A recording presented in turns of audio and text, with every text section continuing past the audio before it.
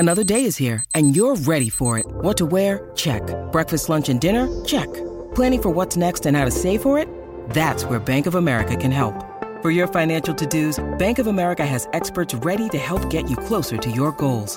Get started at one of our local financial centers or 24/7 in our mobile banking app. Find a location near you at bankofamerica.com/talktous. What would you like the power to do? Mobile banking requires downloading the app and is only available for select devices. Message and data rates may apply. Bank of America N.A., member FDIC.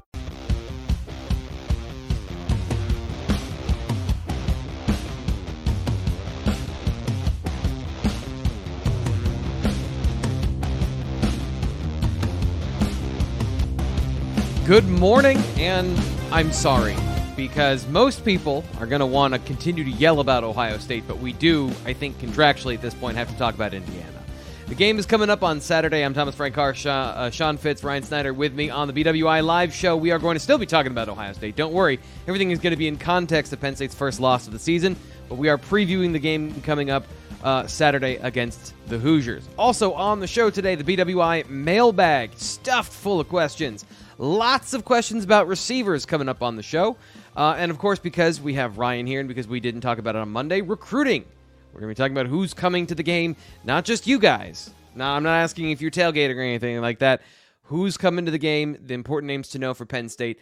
And then, of course, we want to talk to you in the chat as well. So bring your thoughts, your prayers and concerns all to the BWI live show today. So off the top, we got to get the thoughts of our esteemed panel of experts today. So Fitz, it's Thursday. We are now turning that page. James Franklin tried to turn it pretty early in the week, but here we are. Where are you in terms of assessing the damage and moving on? I mean, I'm in the point where nothing is really going to change with Indiana. Like, even if they beat Indiana by 40 or whatever, if the spread is kind of ridiculous, or kind of it's huge, right? So I'm of the opinion that's not going to change. Like, people are still going to focus on that, focus on Michigan. I know Maryland's coming up as well, which they can put points on the board. So that's a little bit dangerous. But yeah, that's kind of where I'm at with that, is that there's been so much focus on the past, and I don't like to dwell on the past. That's not really what I go for. But stuff needs acknowledged, like there's plenty of things to go by. And we were talking to James Franklin last night, and there were a couple little like one-liners. I'm sure we're going to get to his press conference and practice and all that stuff, but there were a couple little one-liners. The one that I took away was that we're going to try and get a win against Indiana, which he says it about every game. So whatever. But he also said, and we need to play well, which he never really throws that caveat in there. We need to play well. So there's an acknowledgement that there's something wrong. Like, there's something that has, obviously gone off the tracks, especially offensively. And that's what they need to fix here. So just the little things like that little acknowledgement that, hey, we kind of sucked on Saturday. And everybody knows that, especially the people in that building. They've taken this loss very hard. Not that that's any consolation to fans or anything like that, but it's been one of those situations where you can't do anything but move forward. James Franklin was pretty, I don't want to say pretty transparent, because he's always, I think, he was less withholding of some of the realities and factualities. Another one you mentioned was talking about what he wanted to say if the team had won, which we can get into just a little bit later. Ryan, your thoughts on this upcoming list for Indiana? Just a broad view, good, bad, How does it look with the noon kick? Well, we'll get into the names, here in a sec. I would say kind of as expected. I mean, I know they were hoping to get a couple guys maybe to come in from outside the region. Doesn't look like that's going to happen right now, just from digging over the last couple of days. But there's some quality players there, and there are a couple coming from out of the region, which kind of surprised me a little bit. We'll talk about that here in a sec. But kind of what I expected when Michigan is the next game, and of course that's going to be noon as well. I would say right now we're looking at a handful of scholarship guys, a couple younger players who I think will get scholarships down the road, 2027, 2026 guys they'll still be evaluating. We're still putting the list together, so I don't want to say, specifics on how many scholarship guys or anything like that. But right now we got a handful of quality scholarship players, guys. I think we'll be talking about a good bit here in the months and years ahead. And I could still see a couple additions here tonight into tomorrow as well. So good list, about what I expected. especially with Michigan up next. I mean, a lot of these guys, I've talked to so many players this week that were like, yeah, I was invited to Indiana, thinking about it still, but most likely I'm going to be at the Michigan game. So that's right. Kind of what I expected. Fitz, I'm coming back to you for this one because I'm terrible at this. We have an app, and I don't talk about it nearly enough. So tell everyone about the app and where you can find On3 on your phone. Yeah, you can find On3, the app, at the App Store. Go figure. But this is something that we've put quite a bit of time in at On3 to develop. And I know, like I've said many times, like people have always asked me, no matter where I'm at, do you have an app? And that's how people like to consume their content. This is good, especially with the push notifications. You can get when Ryan's stories come up, when your film rooms come up, we'll push those to your phone. You go right to them instead of having to wait around, having to check the site and things like that. And then, of course, you can also access the message boards and things of that nature. It is certainly something that we continue to try to strive to improve at On3 as we work out the bugs, because this is a brand new product and there are bugs, no arguments there. But I think it's going to be something where people sort of flock to in the coming years. Yeah, just to a public service announcement, the latest update I got is we're still working on it when it comes to videos embedded in the app and those two things working together. They're separate things. They're trying to marry together. So if you're checking out T. Frank's Film Room, I encourage you specifically to use Chrome and to use it on your web browser. But just as Fitz is talking about, that will be fixed. We'll have all of that integrated. And especially for game day, if you're a fan of the app, if you're a fan of a team, the app is the way to consume all the information, especially game day and with updates and, as Fitz talked about, with push notifications. Really great for that. Today's show sponsor is also really great for me. And I just have to say, I don't know why you guys haven't told me anything that I had something on my face, but I have football all over my face. And the only way I know to get it off is with Caldera Lab. Caldera Lab is a men's, I want to say it's skincare, but it's healthcare for me, because I did 3 film rooms. I watched Penn State, Ohio State about 4 times, and it showed on my face by Wednesday. I haven't slept this week. I haven't done a whole lot of things. Like, my wife's birthday is today, and I'm drowning in things I need to do. But here's the thing. I still look good on camera. And that's because of Caldera Lab. We have their skincare stuff and also their beard products. Life-changing beard products for me, because I used to have to spend 20 minutes getting an actual lather with an actual old-school straight razor to shave every morning. And down here, this looks great today. The line on the beard is excellent because Caldera Lab and their beard products, including the shaving cream, literally takes me 10 minutes where it took me 15, 20 before. And that's if I'm being tired and lazy and all of those things. So calderalab.com. Use promo code BWI23 to get 20% off your purchase. And also, one of my things that I like the most, Fitz, and I know you've been using this a little bit more, is the big-ass brick of soap. But the exfoliating bar, excellent stuff that if you want to use and have better-looking skin, Caldera Lab can help you with it, as I wave around a brick of soap. What do you think, Fitz? I love the brick of soap. I love the way you sell it as well. No, it's fantastic. I actually just shaved beforehand, put the beard shine on. So, despite the loss, still looking shiny. And that's really what we're going for in our everyday life here. But yeah, the Caldera products are great. I really appreciate them supporting the show and really appreciate them supporting my face as well. So thank you to Caldera. I definitely am a fan. Steven asked me a question here, and I don't know, a straight razor versus a safety razor. Not a straight, okay. A safety razor is the one with, I'm not using like an actual knife. I think I mean safety razor, Steven. So I apologize. I don't know the difference. I just know that instead of, it's not one of the ones that comes in a cartridge that has 3 heads and then you're breaking out by 24 hours later because you've just ripped all the skin off of your face. I just don't use that one. When you need mealtime inspiration, it's worth shopping Kroger, where you'll find over 30,000 mouth-watering choices that excite your inner foodie. And no matter what tasty choice you make, you'll enjoy our everyday low prices, plus extra ways to save, like digital coupons worth over $600 each week. You can also save up to $1 off per gallon at the pump with fuel points. More savings and more inspiring flavors make shopping Kroger worth it every time. Kroger, fresh for everyone. Fuel restrictions apply. With the Lucky Land Slots, you can get lucky just about anywhere. This is your captain speaking. We've got clear runway and the weather's fine, but we're just going to circle up here a while and get lucky. No, nothing like that. It's just these cash prizes add up quick. So I suggest you sit back, keep your tray table upright, and start getting lucky. Play for free at LuckyLandSlots.com. Are you feeling lucky? No purchase necessary. Void where prohibited by law. 18 plus terms and conditions apply. See website for details. Fitz, we were at practice last night. You took a look at the defense. What was your assessment of that group after a Herculean effort that resulted in a 20-12 loss? How was the vibe on that side of the field, and what were the pertinent things you saw on Wednesday night? Vibes were good. Obviously, I think Penn State's defense played a pretty good game on Saturday. Did what they needed to do. But I think they're in rhythm. I still think they're in rhythm. I think they're going to have an opportunity this week to, reestablish that dominance that they've had over the first 6 games of the season. But they were loose. You look at those linebackers running through interception drills and having a good time. I mean, that defense is so talented that it's easy to be confident. I think that is something where, I mean, you look at this team. We're not doing an hour-long show on the defense for a reason. Yeah. Like that, there's a reason for that. No Chop, no Amin, which not a surprise whatsoever. I mean, Chop left the game on Saturday, and James Franklin acknowledged him on Tuesday that he's not out for the season, but he's not available this weekend. I would think Amin was surprising because if you watch the Amin Vanover injury, Amin Vanover not a practice as well, but if you watch the injury, he went and planted and his knee went the wrong way, which is not a good thing.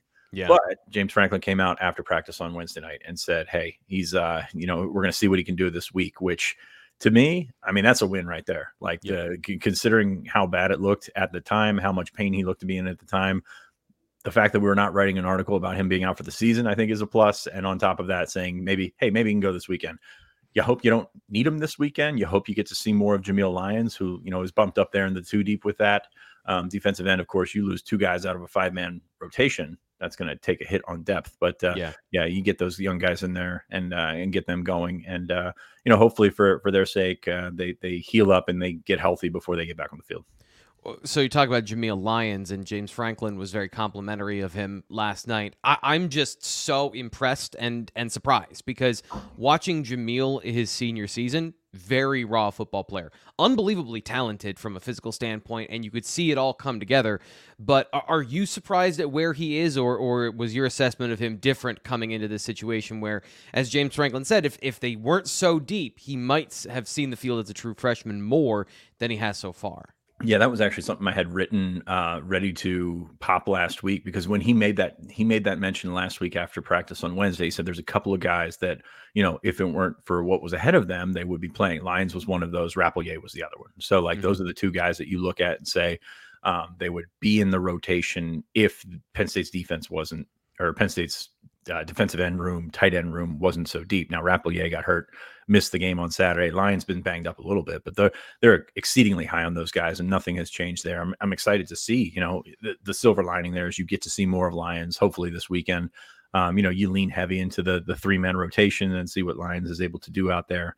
Penn State's a better team than Indiana, so you get a chance to get out there, and maybe you would have seen him anyway. Maybe if Chop's out there, if Amin's out there, maybe you would have seen him anyway. But they're very high on his potential. He's ahead of schedule. I thought this would be a guy that takes a little bit to adapt to college. His academics were not sparkling coming out of Philadelphia, and he just kind of put his head down and got where he needed to go much faster than anybody expected. So this is not buzz that just came up just because he might get into the game this weekend. This has been sustained since August. I mean, they've been calling him a freak, and to be a freak in that defensive end room, right? That's kind of saying something, because that room is full of them. Yeah, well, just the bend he has with his length is really impressive. And if he's put it all together, like Penn State, as you and I have talked about ad nauseum before, just the ability to find guys when you thought you were a little concerned about defensive end recruiting and keeping that cupboard full, it's pretty impressive. On the offensive side of the ball, nothing really changed. So I think Penn State fans clearly want a tectonic shift from the offense, but James Franklin, his process always remains constant. Some of the things that we saw, J.B. Nelson was with the team once again, wasn't with the starters like he was last week. So just super interesting, the process they went through of, I believe, trying to get as many reps for him as possible, get him ready for the game, and maybe it just didn't really click for him last week, and then having to put Vega back in there. We'll see how all of that shakes out. It sounds more likely he plays this week, but I have no faith anymore in any of this stuff, guys, because like it seemed pretty clear that JB Nelson was back last week, and who knows. But if you want the full breakdown of the offense and what we observed, BlueWhiteIllustrated.com, Nate Bauer took the bulk of that, of letting you know who was and wasn't participating and how they were participating, and of course Fitz's full comments over BlueWhiteIllustrated.com. If you want the full breakdown, you should read T. Frank's texts in real time, because as he's going through the video, he's like, "Oh, I see this, I see this, I see this."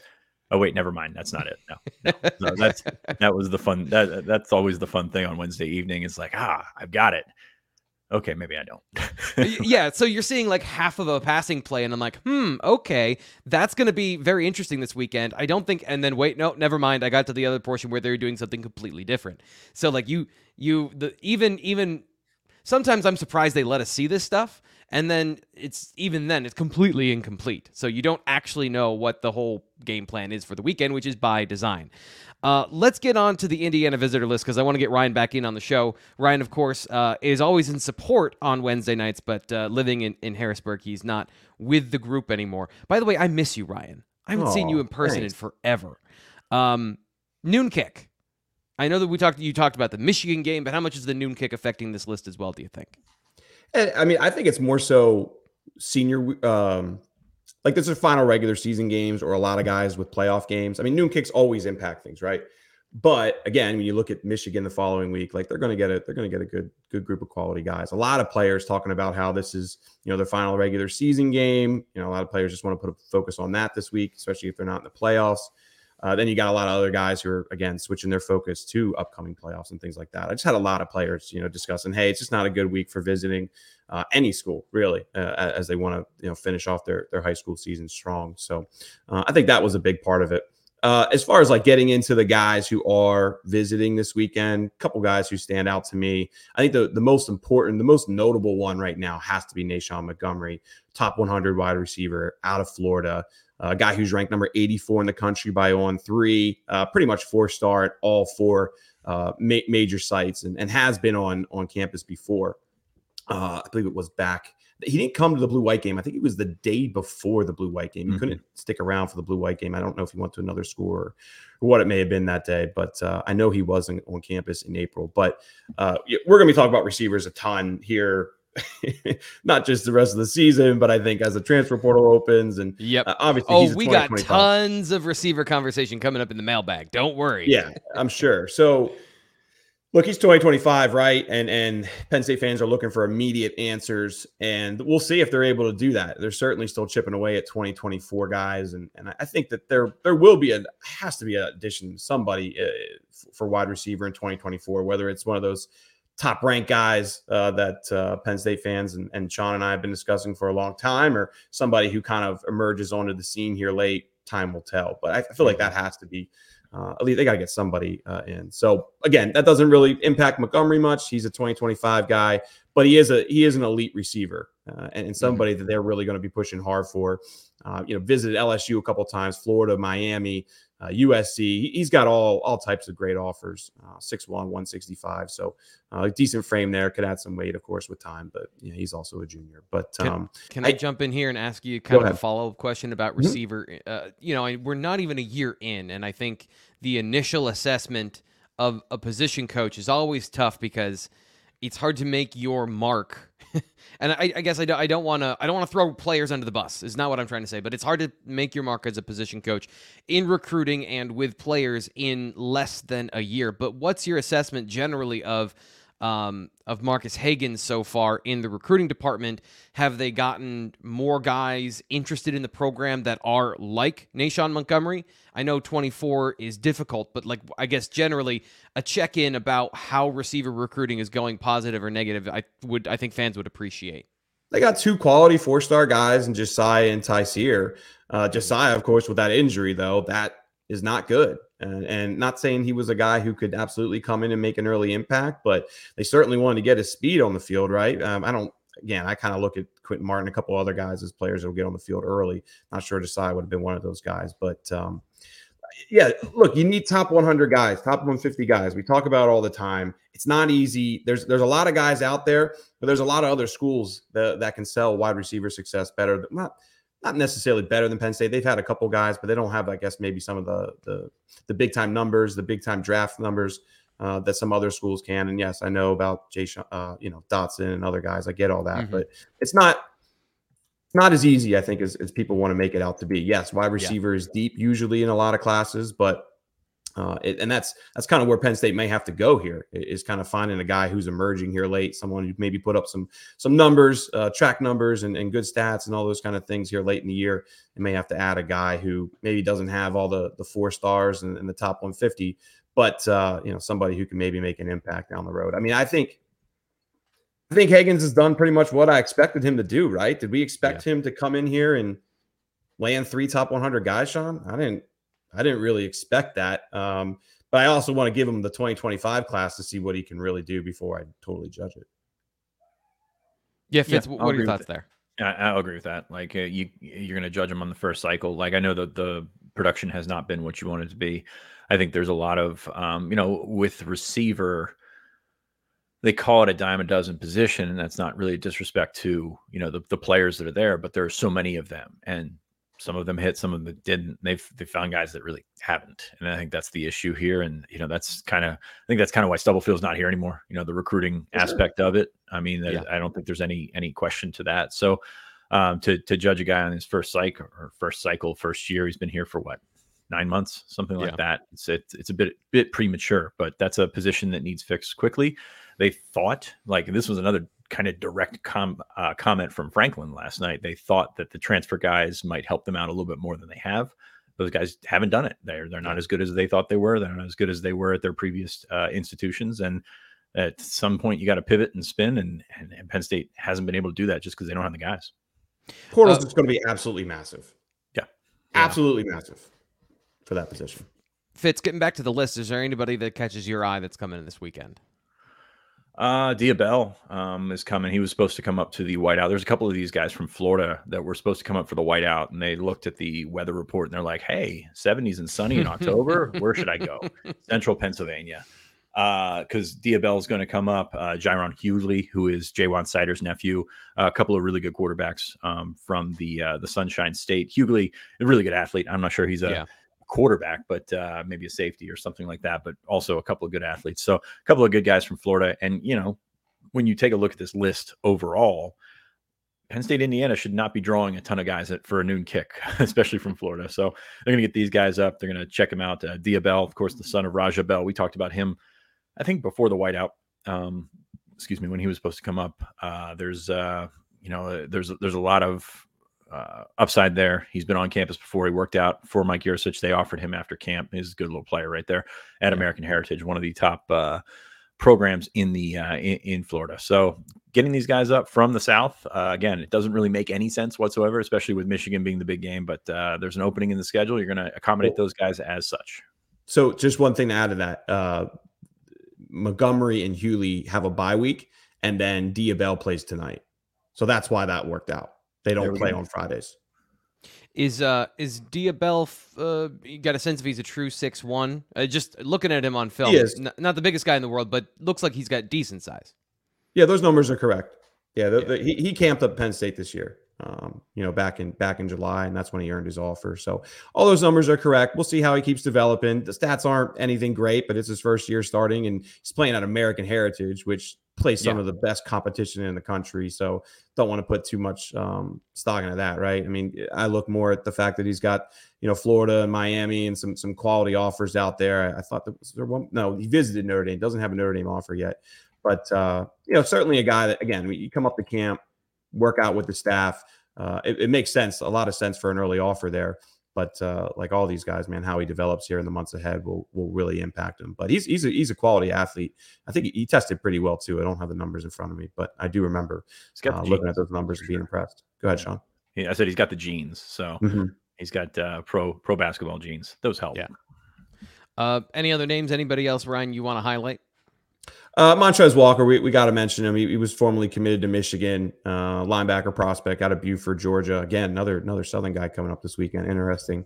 The thing with Walker, he's 5'11-ish, 215, like quality player size wise is certainly the thing that I think really kind of keeps most schools still kind of scouting and keeping him interest, but will that impact where he ultimately ends up? I mean, he did commit to Michigan, ultimately decommitted. I think Penn State, I mean, he's certainly a quality player. At just 3 more inches, I think we'd be talking much more highly about him, and maybe for Penn State's chances of kind of pushing hard for him. So we'll keep an eye on him. Plays at a great school in Buford, plays against great talent, puts up good film. But again, 5'10 and a half, 5'11", and already at 215 as well. So how does he progress? How does he grow there? And does he really fit long term, especially in a Penn State defense that looks for guys that can get, as James liked to say, was it 53 and a third? I'm not sure how well he fits in there. And they have quality middle linebacker. I mean, you look at Clatterball, and of course they got Specker coming in. Like, they have quality middle linebackers. Is that something they really need to push for 2025? Still kind of TBD. Any final thoughts here on the list, or what you're looking for in the next couple of days? Because Ryan, if I can describe your job, it's work progressively on things that happen, and suddenly Thursday and Friday, it all snowballs on you. So, like, sure. What's at the corner of your eye about what's coming up this weekend? Anything? Yeah, I mean, we have a story up right now with a couple other guys who kind of, just confirmed late last night, early morning. We'll keep them quiet right now, for everybody who subscribes at the moment. Some other quality, players who hold a Penn State offer, or, have certainly a handful of Power 5. One of those guys is a 4-star prospect, only one of 100 players right now for 2026 to be rated. So just got to keep an eye on how this list grows here over the next 48 hours or so. But again, should be a handful of scholarship guys, handful of potential walk-ons. There are some interesting 2027 kids. I'll mention one of them. Is it Armin Hill, I believe it is, from West Mifflin? Put up almost 500 yards rushing a couple weeks ago. In a game? In one game. Yeah. Yeah. So keep an eye on him. Important clarification there. Yeah. We'll see. I mean, he doesn't, I think he has a UNLV offer or something like that. Again, he's just a freshman. He's only this is his first year playing. But yeah, certainly. I mean, did some really good things in that film, and I get it. It's high school film, crazy stats. How much stock can you put into that? Well, I think Penn State saw some things there that they really like. But again, 2027, we got 4 years to talk about it. We got a question in the chat, so we're going to get to that right now to wrap up our recruiting conversation. Eric Eisler, he says, Jeremiah Seton at Blake on your radar. Just got his first Power 5 offer. Might be one of the best 2025 backs in the DMV. I know that Fitz is a big DMV guy, so what's your assessment on this situation? Yeah, I looked at him. I looked at Jeremiah last week. He's the younger brother of Jordan Seton, the offensive lineman that was at St. John and then went down to IMG. Jordan is an incredible offensive lineman. He's I'm not sure where he's going to end up. I think he took an official to Colorado. He took a couple other big time officials. He's not going to end up at Penn State. Penn State was never in the mix for him. For a few reasons, but Jeremiah is a good player. Tennessee and Maryland so far. Penn State's got 2 backs though. I don't know what Seton's flexibility would be, but Penn State has 2 backs in the 2025 class, and Keandre Barker and oh my goodness, that's awful. Tyke Hayes, so that's going to be tough for them to get out there. I think I wouldn't be surprised if they kept offering 2025 kids at that position, just because that's the nature of the beast these days, to be in it in case you want to be in it. But very tough to see them have to or try and switch gears away from those guys. Still haven't heard much from Barker that would indicate that he's leaning any other way. But that's a long way away from home. So you got to protect yourself at home, take care of these guys. But Seton's a good player. Like I said, looked at him last week. His profile is going to continue to grow. And of course, with his brother there, Tennessee, I think is in on Jordan as well. That's going to be something that helps elevate his profile early in the process. I love that we've got contacts in the DMV. We've got family members of commits in the chat. Love it when you guys bring the heat. Makes my job so much easier. So that'll be what we're going to be. Again, BlueWhiteIllustrated.com is where you go to get all the information. You can sign up right now. You missed the big game special, but it's still well worth your money to sign up and get all the inside information from Ryan and from Fitz, because they do a great job of sourcing and giving it to you in a condensed version. And you can also find a ton of like-minded people in the 2025 and 2026 chat threads on the board. Let's get to Penn State, Indiana. Huh?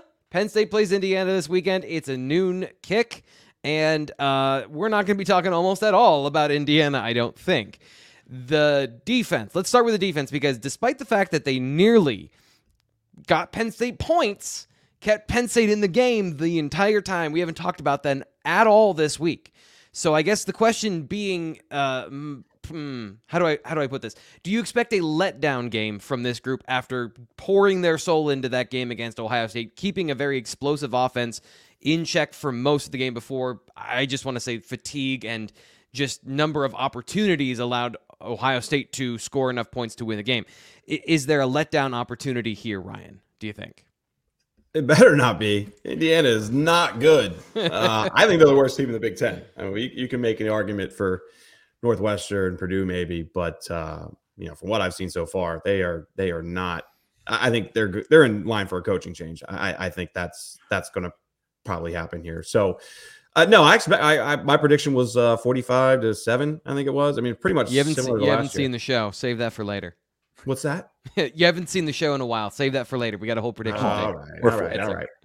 Anyway, no, I don't expect a letdown. I expect them to come out, and I expect. I mean, we'll get the Penn State's offense, but I expect Penn State's offense to come out and score early too. Indiana's allowed touchdowns to every one of their 3 of their 4 conference opponents. The only ones they held was Michigan, and then Michigan scored 8 straight. After 2 first drives. So no, I expect Penn State to come out and perform well here, and we'll see how it goes.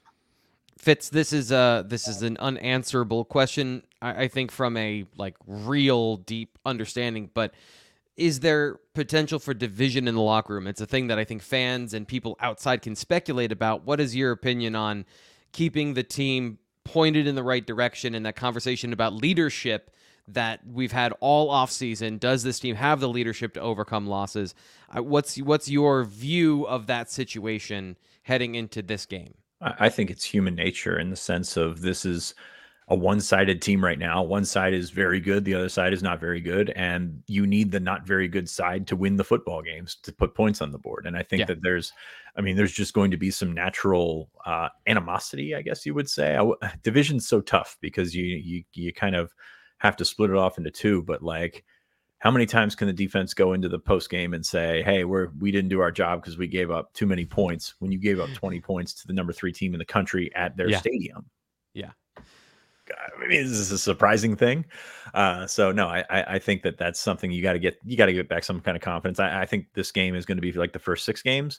And what do you take from the first 6 games? What do you take from this game? Probably not that much because of where Penn State has put those aspirations and expectations. So, I mean, I don't think it's a situation where you're clawing at each other's throats, but it's come on, man, just get a first down, especially this past weekend.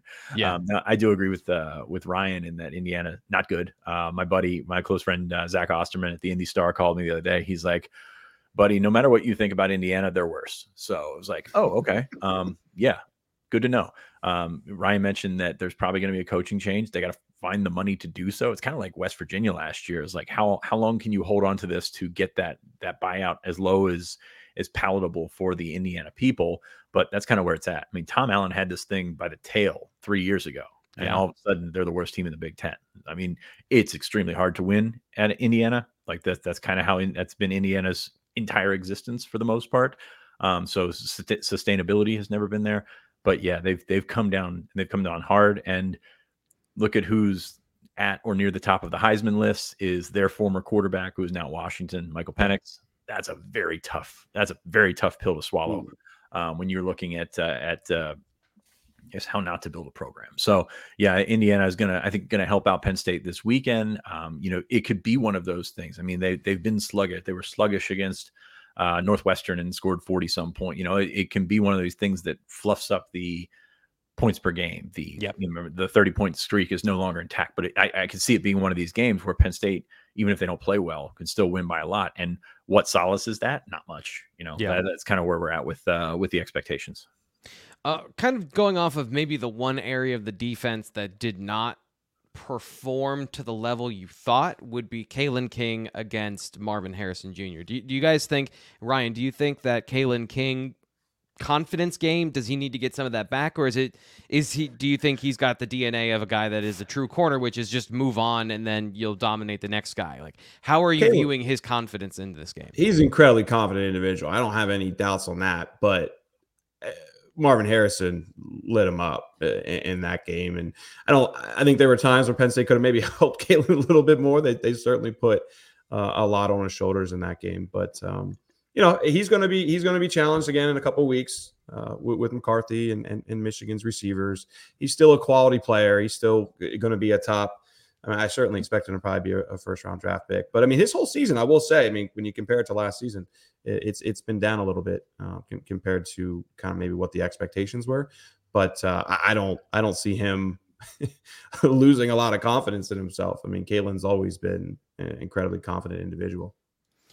With the defense and the lack of defensive ends at the moment, going into this game, we're not worried about red shirts at this point with Jameel Lyons. I just want to kind of come back on that conversation from earlier because I know he's right there. There was one game where he got in for literally one snap. So just curious about what your thoughts are of him playing, not playing this weekend, Fitz. Yeah, he's going to play. Their plan was not to redshirt him. It just didn't work out. He got bumped up. I believe he didn't make the Northwestern trip. It was. So there was a little bit in there. But yeah, they're going to have to play him. To me, even if Chop was borderline, keep Chop out. Even if Amin borderline, keep Amin out and let those guys go after it. And, hopefully you put yourself in a position where he can learn on the fly enough and make enough play. I mean, I think he's athletic enough, aggressive enough, maybe too aggressive at times. You have to learn to play in that little bubble, that little window there. And he's had it a few times, but no, I mean, I think you play him and you're trying to get the most out of it. And that's kind of where you're at. And that's kind of the difference with defense and offense is you can play the guys like that and feel confident that the drop off won't be that much. Whereas, you look at a spot like receiver and you're not ready to go to those young guys for a reason. So there's a lot going for Lions at this point. You expect Indiana to have to throw the ball. When you're a young defensive lineman, pin your ears back and go. That's kind of the ideal situation. So if you're Penn State, you hope to get up early. As Ryan said, they give up a lot of touchdowns early. Penn State has been terrible on opening drives this year. Yeah. It's been since the Delaware game, I think they haven't scored so that's been an issue all season long. So that's something they need to remedy. And Rutgers ran it 55 times last week. I know we're switching back to offense here. Rutgers ran it 55 times last week, threw it 12. That's some sort of blueprint there, right? I'm not an offensive coordinator, but there's something there that you can maybe make it work. So we spent 5 minutes, I think, here on the defense out of 3 hours so far on all three collective shows this week. So let's talk about the offense, guys. We were just I felt bad. We had to talk about them for a little bit. Stephen Light says about the offense, it's like having a dead body in the closet. Sure, you can ignore it, but eventually you're going to have to do something about it. Steven, by the way, I said this on Saturday in the postgame. Steven is one of our bedrock people here of the show, one of our regulars. Also a very level-headed, always very in perspective sort of guy. He's out on the offense hard now. So it has taken it out of a lot of people. So Ryan, who needs to have the biggest bounce back game? Who needs to have a bounce back game in this against Indiana? As Fitz said, James Franklin said, we need to play well. Who needs to play well this week? Well, Steven, first off, how many dead bodies have you had in your closet? That's morbid, man. Kind of intrigued here. I love you, man. Steven's great. What was the question, T. Frank? I'm sorry. I was thinking about dead bodies.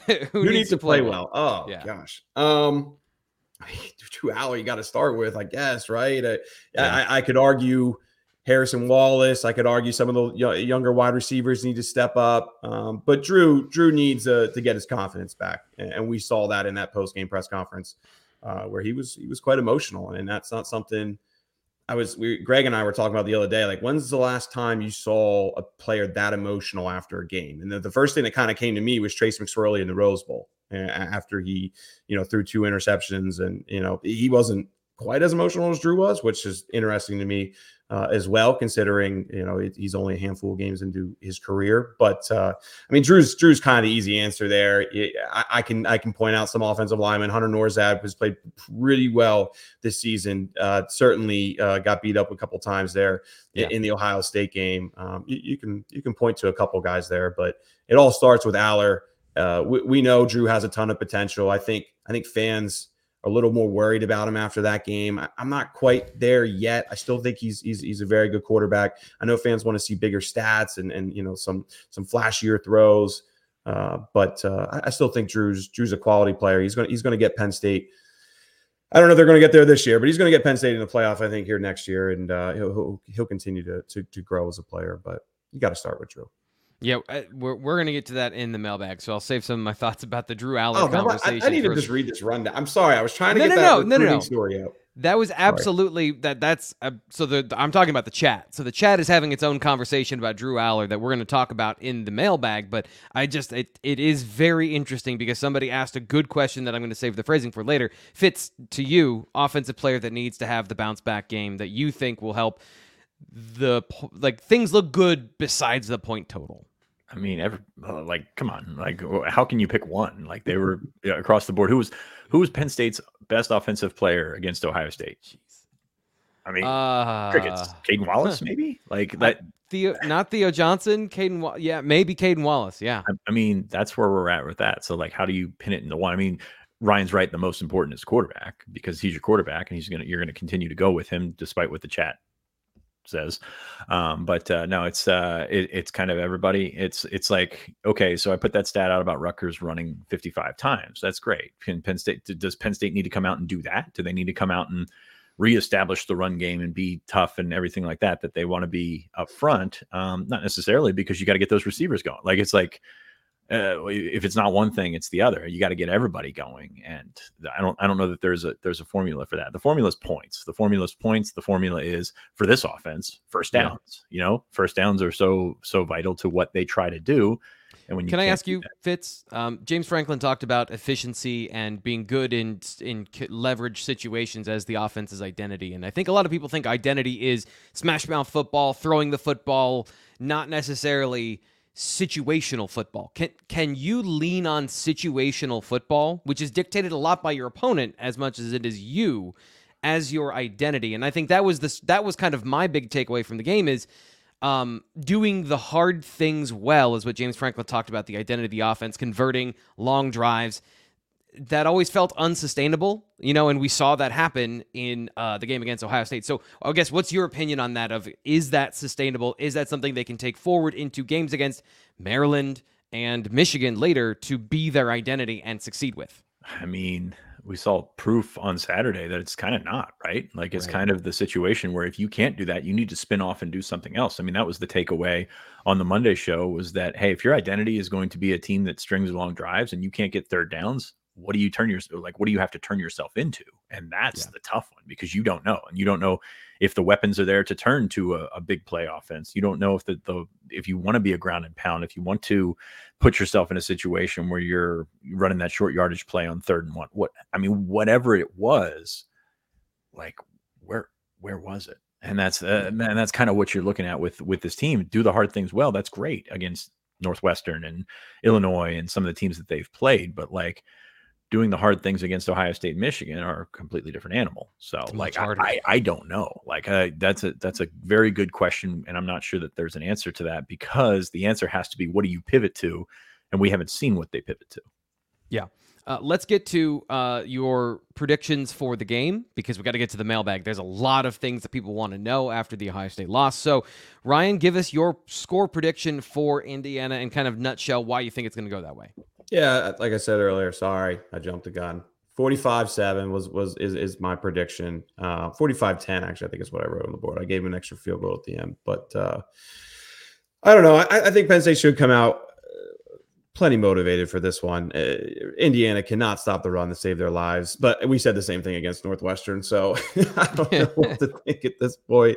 We saw Nick have a little bit of success at times, and we'll get into this a little bit. I think one of these mailbag questions kind of hits on the running in the Ohio State game, but I just think Indiana is not a good team, but it doesn't really even matter how much Penn State wins this by. Sean's been saying it's all about the game in 2 weeks for Penn State fans to get some confidence back in this program and where things are going. Penn State should do well on this one. I still think Maryland's kind of a bit of a fraud. After watching them against Illinois, I still feel like Penn State should go down and get that win. And then we'll see on November 11th. But 45-10 is my prediction. I don't expect Indiana to put up much of a fight. Fitz, what do you got? You're muted. The one time, yes. It's been a while. It has been a while. Yeah, thank you. Very similar. I was waiting for my score to pop up so I could remember what it was. But no, very similar to the Northwestern game in that I think you can sort of sleepwalk your way over 30 and then potentially over 40 in the second half, because the depth difference on both sides of the ball is very different. Also, speaking of graphics on the YouTube, people would love that score, T. Frank, but it's Indiana this week, and they're not going to win 41-6 over Ohio State. Oh, jeez. But yeah, I've got 41-6. I think Penn State can move the football on the ground, and again, what solace is it going to be? What comfort is there going to be? Not really that much. But it's going to be 70 and sunny. So if you're going to be there, like, enjoy yourself. Like, it's going to be, this is a treat in late October. I remember years ago when it was Minnesota, and they're closing the lots because of snow. Enjoy this one, like, because that's the part that you need to enjoy.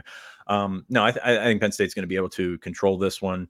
Limit mistakes like Penn State Northwestern was that opening kickoff fumble. You limit those little mental gaffes like that. This defense is not going to allow Indiana, I don't believe, to do really much of anything. So they're going to have the opportunity to have another one of those games. And again, what's it worth? I don't know. It's 2-game season, and that's where at least that's where the chat is hanging out this week. 2-game season, and that's kind of where we're at. I almost texted you guys before the show, and I said, hey, I haven't slept well, so like prepare for some of those graphics whoopsies. So I knew they were coming. I didn't know when they would be there, and there they are. Here's one that won't be. We got to get to the BWI mailbag, and I made that months ago.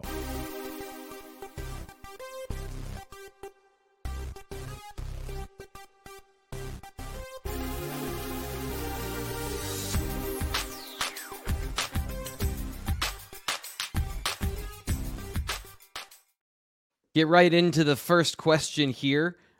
This one coming from Stephen Light, who I think has a question, a real opinion about the offense. What single change do you think is necessary to see the offense get going during this game? Ryan, what do you think? What's the one change they could make that can help improve offensive performance and efficiency? Running. And consistently being able to do that. It takes a lot of pressure off of Drew. It takes a lot of pressure off the receivers to find space, but they haven't really been able to consistently crank out big runs all year. So it's hard to say, but I mean, you can also argue the wide receivers just need to kind of step up their game and learn how to create some better space. But I'll go with the running game getting going and giving Drew Aller and others, just overall confidence, man, because right now, this offense has very little confidence, or at least after that game, they should. Fitz, what do you got? What's your big change this week you'd like to see? Single change, like, that's tough because you talked about earlier this week throwing over the middle of the field, like, or just using the middle of the field in general. That'd be nice too. But I would like Drew to pull the ball like a couple of times, like, just give them something to be aware of. Like, even if it's a 3 or 4 yard gain and he slides, just give them something to be aware of, because this running game is, dependent on the threat of a quarterback run, and it's just not there. And they got to it a little bit late, but I mean, there's just no threat whatsoever. Take the reins off, man. Like, you're trying to protect this kid from throwing interceptions. You're trying to protect this kid from taking hits. And I get that, like, on the surface, but like, at some point your offense is hamstrung because of it. And that's really what you're trying to do. So yeah, I mean, I'm not saying free Drew. I'm just saying, like, do a little bit that puts some of that stuff in doubt, because when some of that stuff is in doubt, that's when good things can happen. So it's interesting going through some of the YouTube comments, which I don't suggest to everybody. There's a significant portion of the chat, and there's a significant portion of people that watch these videos that say that this offense needs to put in Bo Pribula because they're not using the RPO. By the way, you mean read option. Read option is when you're deciding whether the quarterback runs the ball or the running back runs the ball. RPO is when the quarterback decides if he throws the ball or the running back runs the ball. It's an important distinction there, even though they are used interchangeably, even by analysts on television. But the reality of this offense is they're not, like, it's not even really a part of the game the way it used to be with Trace McSorley and Sean Clifford. Last season, they got more away from that. I think part of it because they wanted to preserve their quarterback, and here they are doing that. He has one run for 5 yards in read option situations this year. So it's not really a part of the offense as much as it used to be. And you're right, there is no dynamic threat putting a lot of players in conflict. It's kind of in a box. And freeing Drew, I think, is a part of the conversation of exactly what you just said. And that dovetails perfectly into ear to the ground. Is there any hindsight regret sense from the staff not mixing it up with Beau Pribula last Saturday? The chat wants Beau Pribula to start, guys. They want him to be the quarterback because of what we just talked about with the read option game. Ryan, I'm going to come back to you on this one. Your sense of the problems with switching quarterbacks or playing not a 2-quarterback system, but using 2 quarterbacks. Regret, not regret. How do you think that you handle this with an offense that is sputtering? This won't be popular, but no regret. Look, Beau Pribula's ran the ball 3 times as much as he's thrown the ball this year. I get that he's in late game situations, but that kind of also tells you something. I think Beau needs to kind of prove a little bit more that he's not going to make mistakes when throwing the ball, and I think that's kind of his big, I don't want to say weakness, but the thing he needs to improve on. They feel comfortable with him running. There's no doubt about that. But Beau Pribula coming in that game, Ohio State's going to just absolutely load the box. They have no. I don't think they'd be scared at all about Beau Pribula being able to pick them apart. And again, I love Beau. I've watched Beau more than anybody here over the last couple of years at Central New York. But Beau. Drew Aller is just on a different level when it comes to the arm and being able to find guys. But it all kind of also just comes back to, if you're going to find guys, those guys got to be open, and they were blanketed for the majority of that game. Yeah, I think that's a really important thing to point out is, like, the cover 1 was a big part of the conversation, and they didn't get separation. There's not much you can do in those moments. This coming from David Greeter in the chat. He says, T-Frank, was OSU the interception game that Drew had to get out, where didn't throw an interception, but, you get the point there. Does he flip the switch now and say, okay, I have to take over and be the guy? Response to the loss fits. Do you think that, I don't want to say lights a fire under Drew, because that says like he didn't have a fire underneath him already, but is there an expansion of his game where he lets loose a little bit now that they have a loss? Maybe. I think that's a bit more narrative than reality based. Like flipping the switch. I don't think that actually happens. But I understand the question as like, get that out of the way, and then maybe is a little bit loose. I think maybe a little bit everybody's a little bit more loose because of the loss. And that sounds stupid because obviously everything is on that game. But like when you lose a game, you can loosen up a little bit because you don't have to sort of walk that high wire anymore. Yeah. And I think that's really what you get out of it.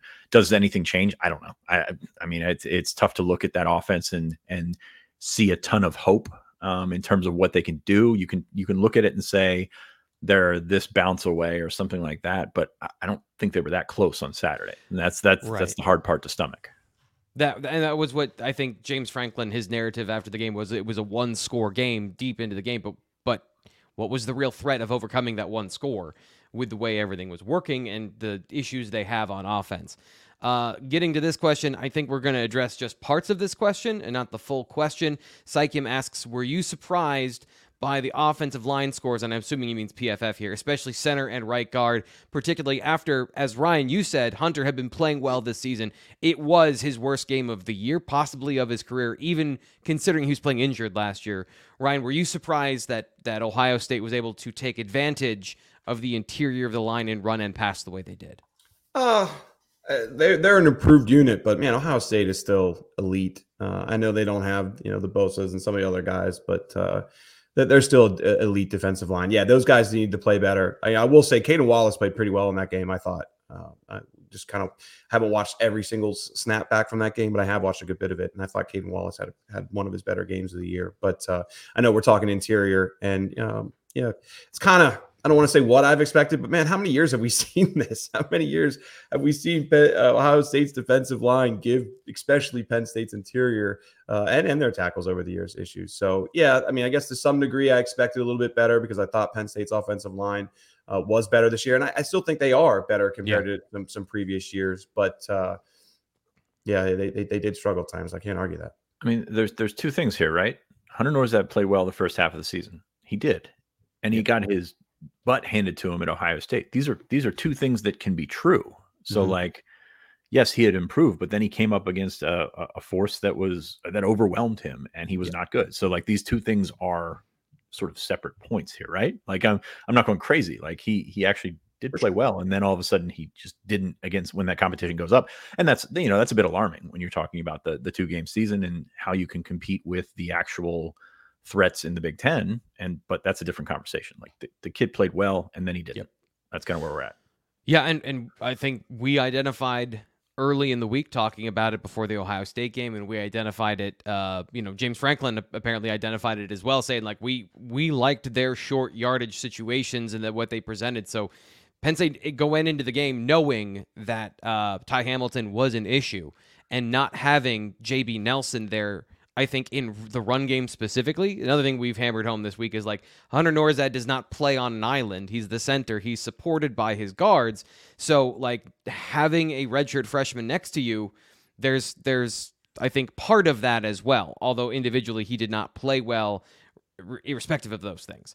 Keem Beeman is the next question. Navy Blue, if Chop Robinson and Amin Vanover are expected to be out for a while, does someone move from defensive end to defensive tackle? He mentions Navy Blue in his full question. If they're forced to play Fisher and Lyons against Michigan, Michigan will pound the ground. Right now, defensive tackle depth seems pretty good. Fitz, coming back to you. Your thoughts on potentially having to move somebody out if this is an extended injury situation? Yeah, I think that's a conversation you have to have. I know that they've done it before, specifically to play a 5-tech. They kind of miss. Not that this defense is missing many pieces, but like Nick Tarburton would have been a really nice piece there. Zettel has played it before. They've moved guys out there, big defensive tackles or small defensive tackles or bigger defensive ends to play that position. So Zane Durant, Beeman, you may have to find yourself in a position where you get some reps for those guys. It's not going to be an all-out base defense change or anything like that. But like, if you can't play Chop and you can't play Vanover, then all of a sudden you got to spin something, because those 3 defensive ends and then the freshmen they'll get tired, So I think you have to have that at your disposal. You have to prepare for it, whether they do it or not. It depends on those guys' health. Yeah. Ryan, I'm going to come to you with this question. GMAC wants to know, after a few days to process whatever it was that we all watched on Saturday, is there an immediate reaction that you possibly rethought or changed? Ryan, you were at the game. You saw everything kind of in person with all the visceralness. Is there something that you rethought this week? That's a good question. I certainly was in the same boat as many others when it comes to Penn State should have ran the ball more. I think we saw those Nick Singleton runs early on, and they didn't materialize later in the game. One thing I will say though is Ohio State did a much better job kind of locking down that as the game went on. I mean, Nick had 44 yards rushing in the first quarter, and I think he had 6 more carries and 6 more yards after that. So they kind of shut it down after that in the second and third quarter. But I haven't rewatched the entire game. I watched the first half of it, and then just kind of you guys were kind of handling most of that, and I switched over to recruiting on Tuesday. But I don't know. There's a lot of thoughts on how that game could have went. Go to T. Frank's film room, and you'll see all of the information about how all of that went down. Kind of bracketing. How many times did they bracket Maserati Marv? Was there a ton of that, T. Frank? I mean, you watched? Honestly, I spent the entire time. This is the reality. I spent the entire time watching the Penn State offense multiple times. I did not get to review the defense because I ran out of time. We were on to James Franklin's press conference, and we're here. Like, I blinked and we're sitting down to do this show. So for me, just quickly, it was I went back and forth on Drew quite a bit of what was his responsibility in the loss and the breakdown of the performance.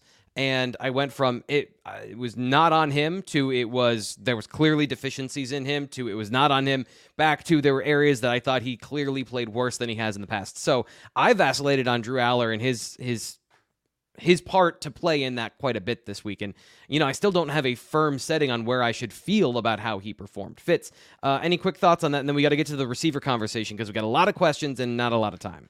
Yeah, I don't know how many times I'm going to be able to continue to say, I like Gus Johnson, but boy, Ryan made the Maserati Marv comment, and I'm just like, boy, I'm glad I was at that game in person. So that's my thought on that. Yeah. So let's end the show here on receivers. With the state of the wide receiver room cause the staff to hold a few extra scholarships, even if a couple 2024 kids want in order to have them to go into the portal to get receivers. Guys, this is a freebie. Fitz, I'll come back to you for this one. What do you think on portal receiver over prospect in 24? So after that 2017 loss to Ohio State, Penn State came back and they were recruiting a couple of defensive ends, Micah Parsons, Jason Owe, and Tyreek Smith, who was actually committed to them at that point silently.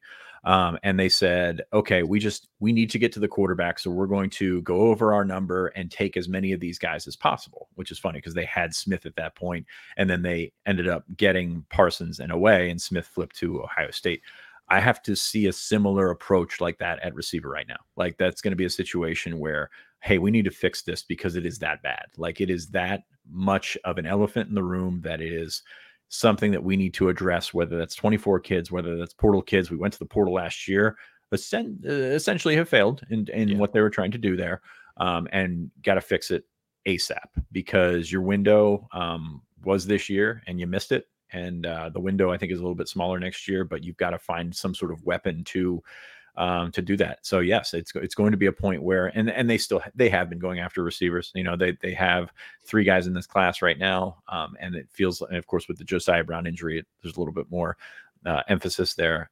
Quentin Martin, who we talked about as a potential wide receiver, yeah. So you've got guys that are there, but you need to find more. Like you need to figure out this log jam that you have further down in the on the depth chart that I wrote about yesterday on blueillustrated.com. If you take a look at that, you need to figure out like how do you turn that into some sort of production, because you can't win the Big Ten, you can't beat Michigan, you can't do all this stuff with essentially 2 receivers, and even then, like you're kind of stretching the 1 and 2 given the performances that we've seen so far. So yes, that's got to be a point of emphasis for the staff to get as many of these guys in. And sometimes it's about going in bulk, and maybe that's what we see. Maybe we see 5 receivers in this class. You know, that is certainly a situation where they need a fix.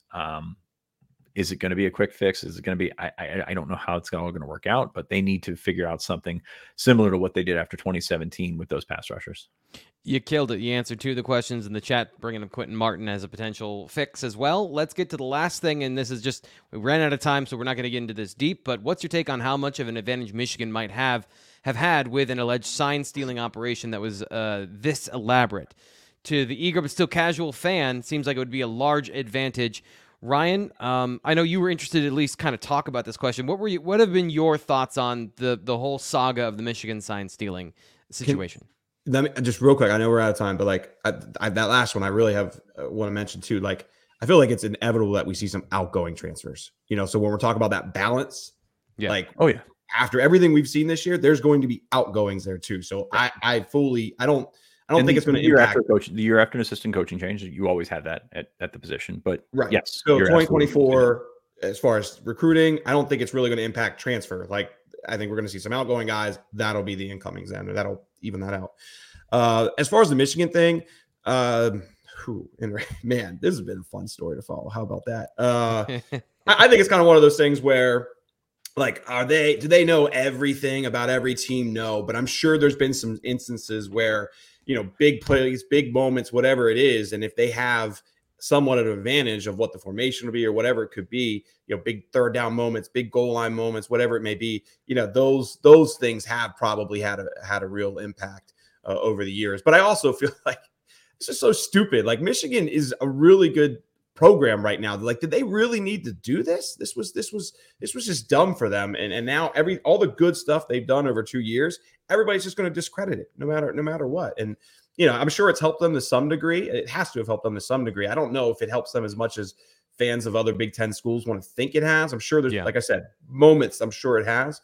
But man, this is just stupid. Like, you all the good you just did over 2 years, now everybody's going to point at it and laugh. Right, and it brings into question chicken or the egg, because they were a team that couldn't get over the Ohio State hump, and suddenly they get over everything. Right. So you can build a narrative of the reason they were able to beat Ohio State and get on this roll.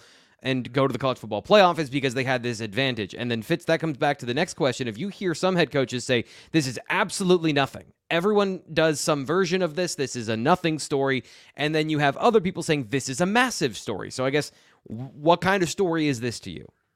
Well, you're going to be surprised by this. I'm kind of in the middle. It's like baseball. Baseball has had cheating in it from the start. Football has also had cheating in it from the start. But like it's sort of you're taking a test as a C+ student, and then all of a sudden you get 100.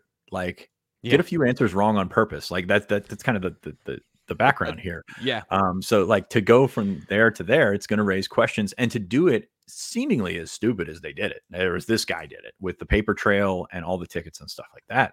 Like that to me is just like, what are we doing here for a guy that's as detail oriented as Jim Harbaugh? Like working, anybody that works in that building has to be detail oriented as well. To do it this stupidly is, number one, very funny. Very funny. I don't want to like leave that one out.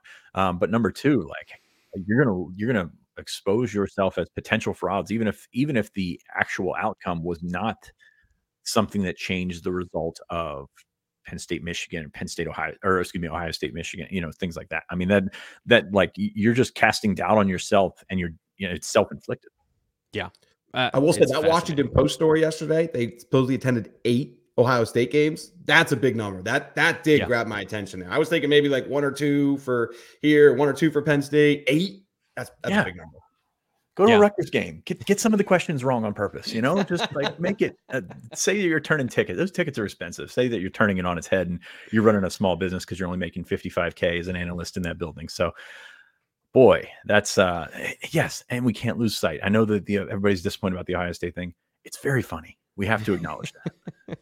It's but I think it's also true to form for Michigan, a team and an identity built on, we are going to run through a very small hole and shove a lot of very large men through that small 3-yard gap, to be like, I don't care about the details. The details of subterfuge. We don't like subterfuge. We like being aggressive. Right. So and there's no benefit of the doubt for knowing that, or for thinking that Harbaugh didn't know. Like even if he didn't know, you're not going to win that in public court, or in the court of public opinion. Like we've seen that like all over the place. So it's that's somebody mentioned public Venmo transactions. That story yesterday made it clear that might as well say for cheating. Yeah, that story yesterday made it clear that there's more than just Connor Stallions doing this. Yeah, very clear. I mean, there was multiple people on that document. Read that Washington Post story yesterday. Yeah, very good. That was, I thought, one of the most enlightening ones yet. Anyway, we're an hour and you guys crushed it. I don't want to keep you any longer. We got a bonus 5 minutes talking about Michigan and cheating, but we got to get on to the next thing, which is you guys got to go right and find out incredible details about who's coming to Penn State, insider information. They give all that for you over at bluewhiteillustrated.com. If you've enjoyed the show today, please like the video, subscribe to the site. We're going to be putting out more great content. We have another live show coming up tomorrow, and then, of course, the Tailgate Show, 9 a.m. outside the Bryce Jordan Center, myself and Aeneas Hawkins. I know he's fired up. We're going to be getting you a lot of good stuff coming up this weekend on here on the Blue White Illustrated YouTube channel. And until then, we'll talk to you later.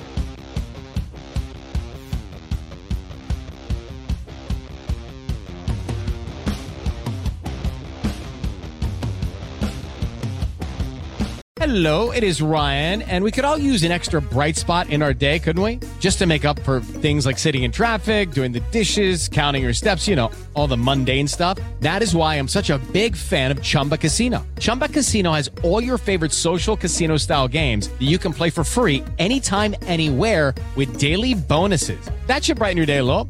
Actually, a lot. So sign up now at ChumbaCasino.com. That's ChumbaCasino.com. No purchase necessary. VGW Group. Void where prohibited by law. See terms and conditions. 18+.